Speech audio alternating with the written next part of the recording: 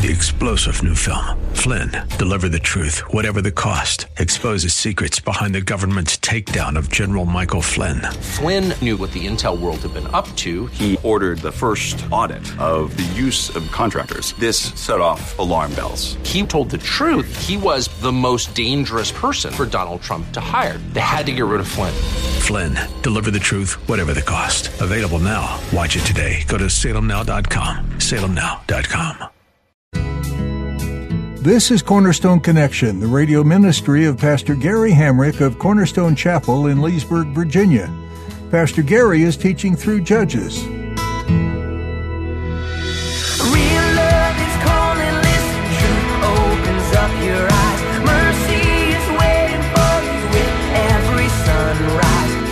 Peter even denies knowing Jesus, and God still used him to preach the first evangelical message, and thousands of people got saved in the book of Acts.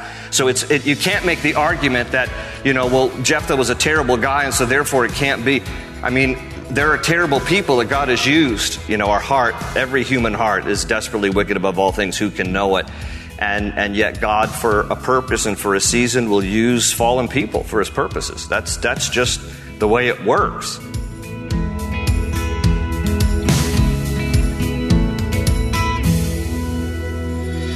God works in ways that defy our reason and understanding. How could he use someone as wicked as Jephthah? Well, as bad as this guy appears in today's passage, Pastor Gary will remind us that all of us are born into wickedness. Our sins may not seem as vile, but they're unacceptable before a perfect, just God. Any sin at all is cause for eternal separation from him, yet he chooses to use each one of us to accomplish his purpose. And we're in no place to tell him how he should or shouldn't work. At the close of Pastor Gary's message today, I'll be sharing with you how you can get a copy of today's broadcast of Cornerstone Connection. Subscribe to the podcast or get in touch with us. But for now, let's join Pastor Gary in the book of Judges, chapter 11, with today's edition of Cornerstone Connection. Here's the list of the 12 judges that are mentioned in the book of Judges, and we have landed on chapter 11 concerning the life of Jephthah. Now, by the way, when you look into some Bible commentaries, the numbers are not going to be identical. Some will say that Jephthah is the 9th judge. That's because when Deborah was a judge, Barak was considered by some Bible scholars to be a co-leader, a co-judge with her.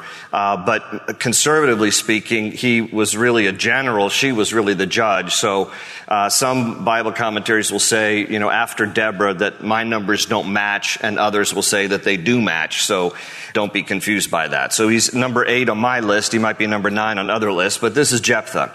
And Jephthah was called by God to lead the people of Israel during a time when the Ammonites were the formidable army coming against the Israelites. And again, that cycle of sin where when the Israelites started to abandon God and worship idols, then God sent these foreign invading armies to, if you will, spank them and to get their attention so that they would cry out to God again. And so the Ammonites are the spanking instrument by which God is trying to get their attention again. And he's raising up Jephthah here. Now, in all of chapter 11, which described his military conquest with obviously the aid of the Lord, he's not all that known for his great military prowess. What he's more known for is this vow that he made in an attempt to get God's favor to defeat the Ammonites. That vow, again, is found in chapter 11. Look at verses 30 and 31, because I left off here last week, and I really want to spend some time, even before we read chapter 12, talking about the importance of our words. There's much to learn from Jephthah. And so look at chapter 11 again, verse 30 and 31.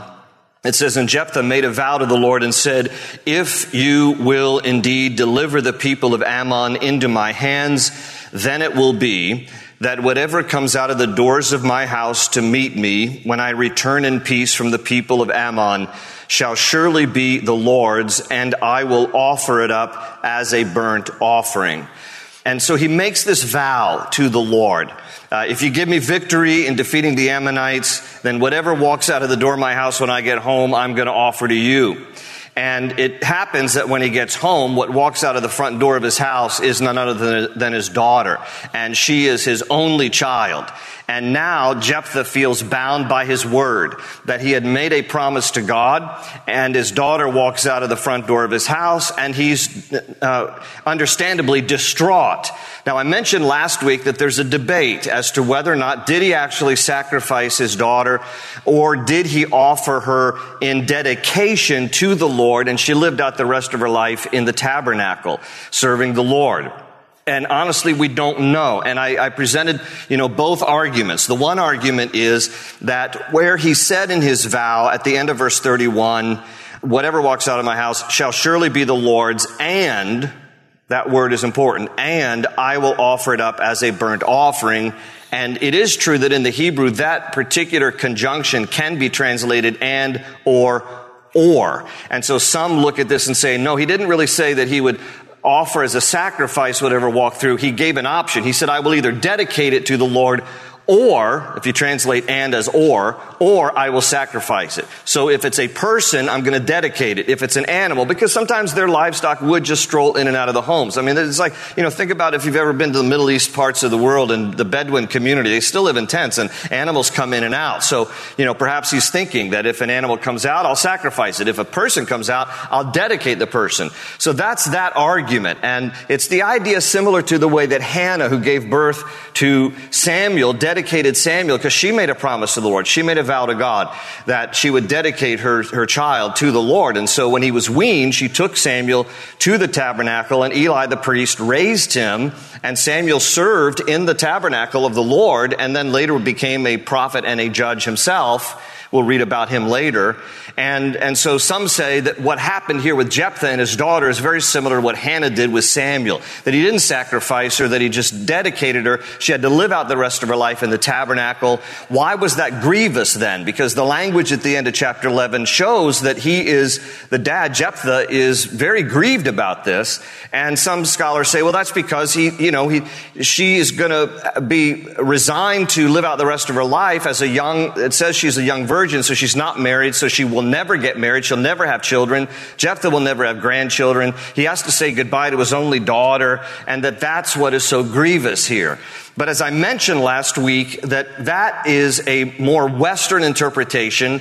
We find it completely appalling, and rightfully so, that anybody would ever sacrifice their child, and it can't be. So it conflicts with our sense of reasonability that it can't be that this dad, that Jephthah, would have actually sacrificed his daughter. But as I mentioned to you last week, that almost all of the ancient Jewish literature and ancient rabbi commentary do believe that based on the language and the context that he actually did follow through and sacrifice his daughter. Now look, that does not mean that God is complicit in this. It just means that because God knows all things, he knows that if in fact that is what happened, that Jephthah would do such a thing. And that's why in the ancient rabbinical views, even in the Jewish Midrash, which is an ancient commentary on the Jewish Old Testament scriptures. Now, the Midrash is not scripture, but it's a commentary. And the rabbis wrote in the Midrash about Jephthah that he was foolish, he was ignorant, and among the worst of the judges. And they wrote in their commentary that God's punishment for Jephthah was to cause his flesh to decay and his limbs to fall off. That's how strongly they believed that he carried out his vow. It was a rash vow. He regretted it. And it was a horrible thing for us to even think. But again, the ancient Jewish rabbis and the ancient literature believes that the language supports the fact that he ended up following through with that. The truth is, we don't know. Now, I shared my bent last week. In my research, my bent is towards the context and towards the culture, that I tend to go with the ancient rabbis on this, just because we don't know, but it sure seems at the end of chapter 11, verse 40, when it talks about how they forever lamented her every single year, that is a stronger word. And by the way, that particular Hebrew word is used only twice in all the Bible, both times in the book of Judges, once right there in chapter 11, verse 40, that you don't just simply lament the fact that somebody's gone to move to the tabernacle. Okay? It's a strong word that means to grieve and to mourn. So it became an annual festival that they would memorialize her and lament her. So again, it's hard to make the argument, but I am also sympathetic to the fact that, as I said, our Western mindset, we cringe at the thought this could have actually happened. This doesn't make rational sense. And how could God use a man that God knew in advance would do such a thing if in fact he did this? And my answer to that is because God has used a lot of men and women over the millennium who have done terrible and wicked things. That's because men and women are terrible and wicked people. And that we end up doing terrible and wicked things, but in God's hands, we can still be instruments for his purposes. You look at Gideon as a judge. Gideon had many wives, it says, and a concubine, and that certainly is not God's will, but God used him. David committed adultery with Bathsheba, was complicit in the murder of her husband to cover up his sin, and God still used him. And Peter even denies knowing Jesus, and God still used him to preach the first evangelical message, and thousands of people got saved in the book of Acts. So you can't make the argument that, Jephthah was a terrible guy, and so therefore it can't be. I mean, there are terrible people that God has used. Our heart, every human heart is desperately wicked above all things. Who can know it? And yet God, for a purpose and for a season, will use fallen people for his purposes. That's just the way it works. So I'm not condoning this. If in fact he ended up sacrificing her, God certainly is not condoning it. It is an offense to God. It is a horrible thing. But I'm just saying that the ancient literature, that's how they dissect this passage. That in fact he may have sacrificed his daughter. And as I said last week, the amazing thing is that she, the daughter, whatever it was that Jephthah ended up doing, whether he dedicated her to the temple or whether he did end up sacrificing her, which would not have been an acceptable sacrifice to God. I'm just saying, whichever one he did, she says to him, Father, you must carry out your vow that you made to the Lord. And I yield myself to that. And so, she has incredible courage in this story. He is the one who made a very rash vow. Now, whether or not you have an opinion one way or another as to did he just dedicate her or did he sacrifice her, that aside, we need to all agree that what he said in the heat of the moment was rash. And for that reason, there are some important things to learn.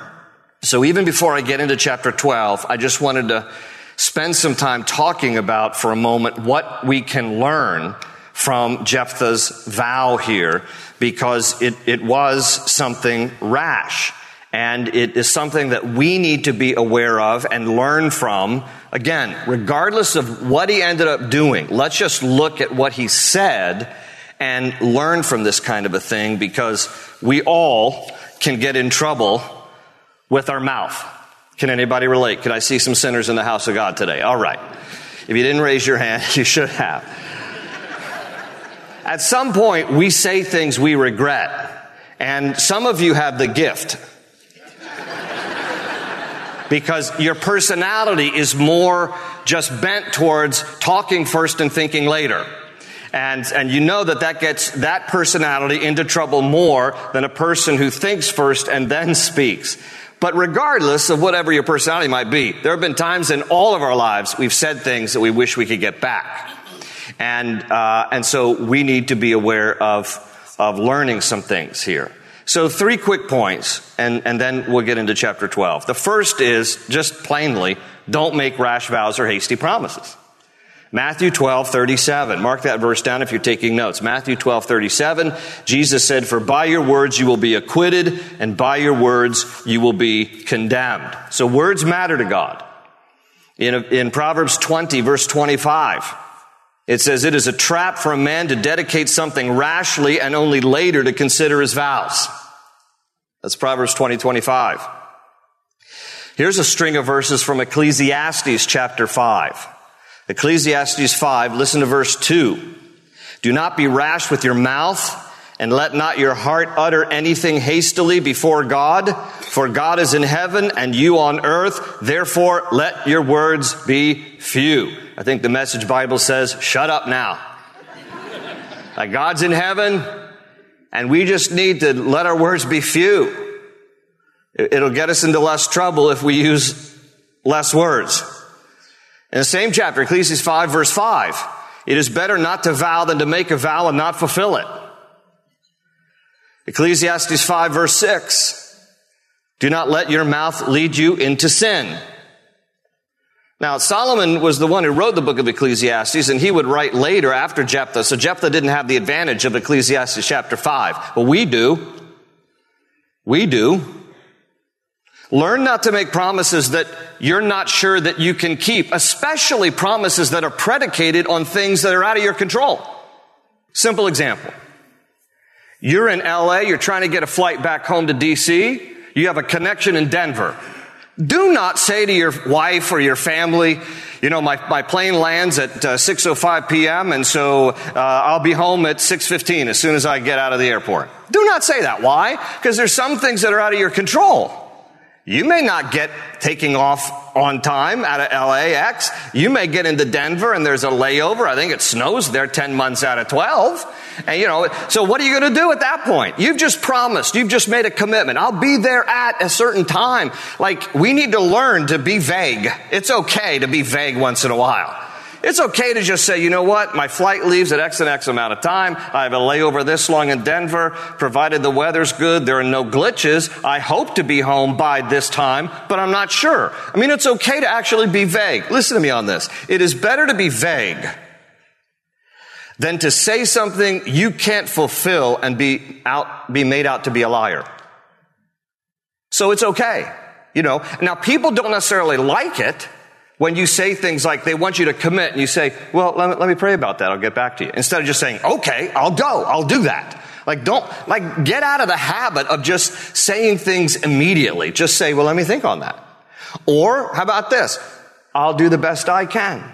Right? Instead of yes or no, just I'll do the best I can. There are some ways that we can say things without committing us, because there are some situations that are out of our control and we can't always do what we commit that we're going to do. So learn to be a little vague, because at least you're not going to be made out to be a liar if you can't fulfill your promises.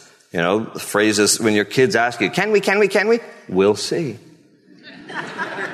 We'll see about that. Learn to be the doctor of we'll see. We'll see. Just no commitment right now. We'll see. Or how about this? Maybe later. Maybe later. Let me think about that. Let me pray about that. I mean, you know, there's a multitude of ways that we can say things without committing. That's what gets us into trouble. Mean what you say and say what you mean. Number 2, don't make conditional deals with God. Okay? Don't make conditional deals with God. If you look at verse 30 again, there in chapter 11, notice, he says to God, if you give me victory over the Ammonites, then I will offer a sacrifice to you. If you, God, then I. People make these kind of negotiations with God all the time. And let me just say to you, rarely do they work. Rarely do they work. Oh, Lord, if you just get me this job, if you just get me this job, then I promise I'll stop drinking. You know, people make those kind of things.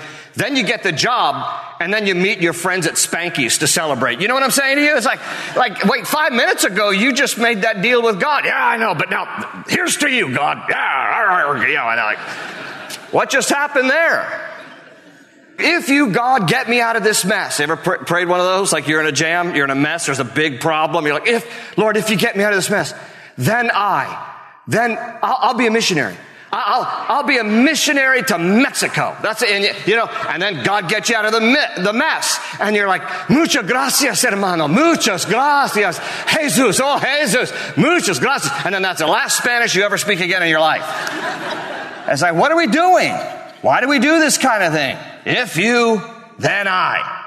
How about instead of if you, then I, how about because you are, then I will? Because you are my Lord, because you are worthy of my praise, because you are worthy of a life well lived, because you are my Savior, because you are Jesus and Lord, I will live my life to glorify you and please you. Not any of this, if you will do this, because here's the deal. It is no deal for God. Like, he doesn't get anything out of that, right? It's like, if you, then I, as if God's up there going, well, I can't wait because I've been really needing your help. You know, and well, that's one, because if you, then you will. Great, you know, because I don't know who I was going to send to Mexico if you hadn't made that promise to me. It's like, no, God kind of doesn't need our help for anything. So there's nothing for him in that deal. If we're like, if you, God, then I will. There's zero for him in that deal.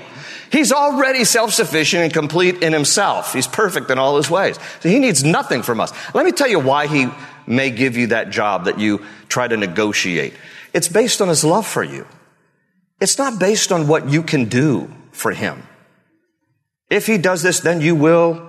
He is motivated by his love for you, not because you make a deal with him and you negotiate something with him. He gets nothing out of it. He's motivated by his love for you. Now, again, we need to always balance it, properly, theologically. God doesn't always give us what we want. No parent does. If you just give your kid whatever they want, they'd wake up and have Pop-Tarts every single day. So there are days you're going to be like, no more Pop-Tarts. You've had enough Pop-Tarts. Save them for Dad, but like no loving parent gives their kids everything they ever want. So there are times that for our good, God says no. It's hard. But sometimes when God says no or God says not now, that's for your best. And we can't see it at the time any more than our kids can see it when they're crying for Pop-Tarts. But nevertheless, that still is God's best for us. And we need to always defer to him, Lord. And it's okay to say, Lord, this is what I would like. These are, present our needs before the Lord with prayer and supplication. It's okay to say, Lord, this is what I'd like. This is what I would want. This is what I would need. But then at the end of the day, it's like, but Lord, whatever is your best for me. And I will accept whatever is your best for me, even if it's not what I've asked. Because he's God. And he's worthy of our praise and he's worthy of our obedience if he doesn't do another thing for us. So none of this negotiation. Like if that's in your prayer life, get rid of that.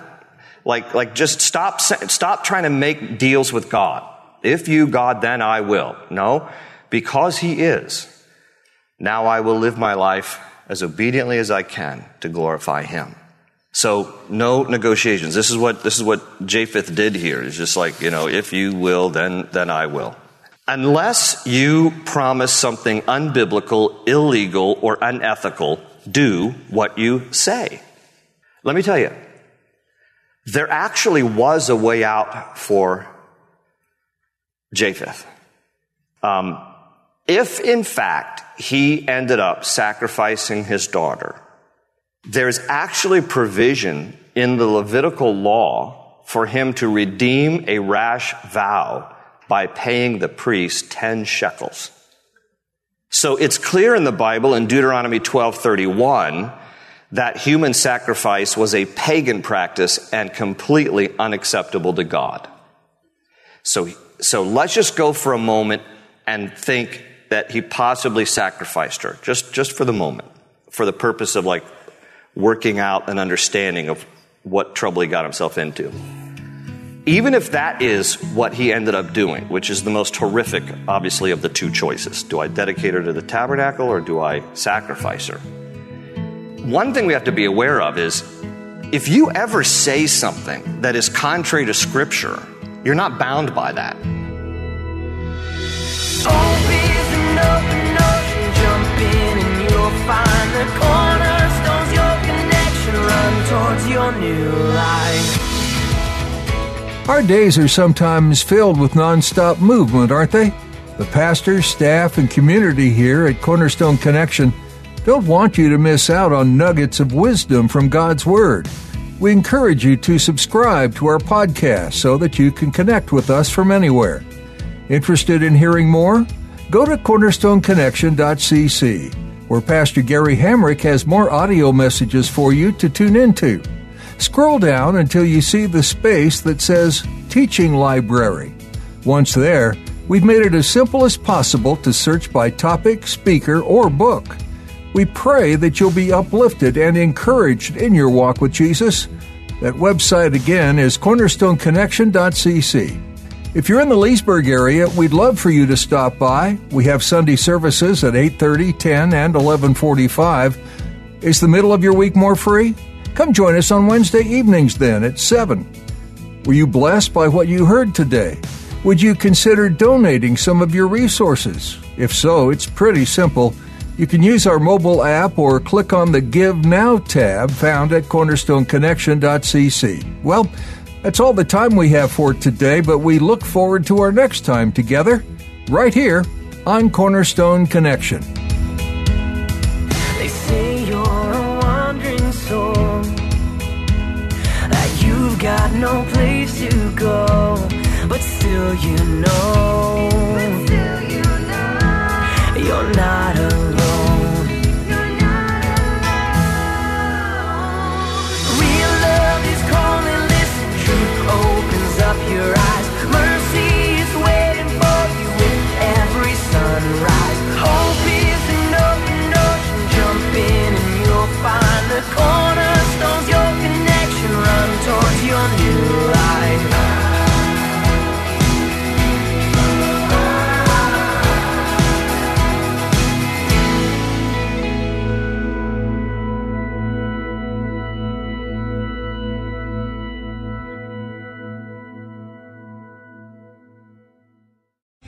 Three-star General Michael J. Flynn, head of the Pentagon Intelligence Agency, knew all the government's dirty secrets. He was one of the most respected generals in the military. Flynn knew what the intel world had been up to. He understood its funding. He ordered the first audit of the use of contractors. This set off alarm bells.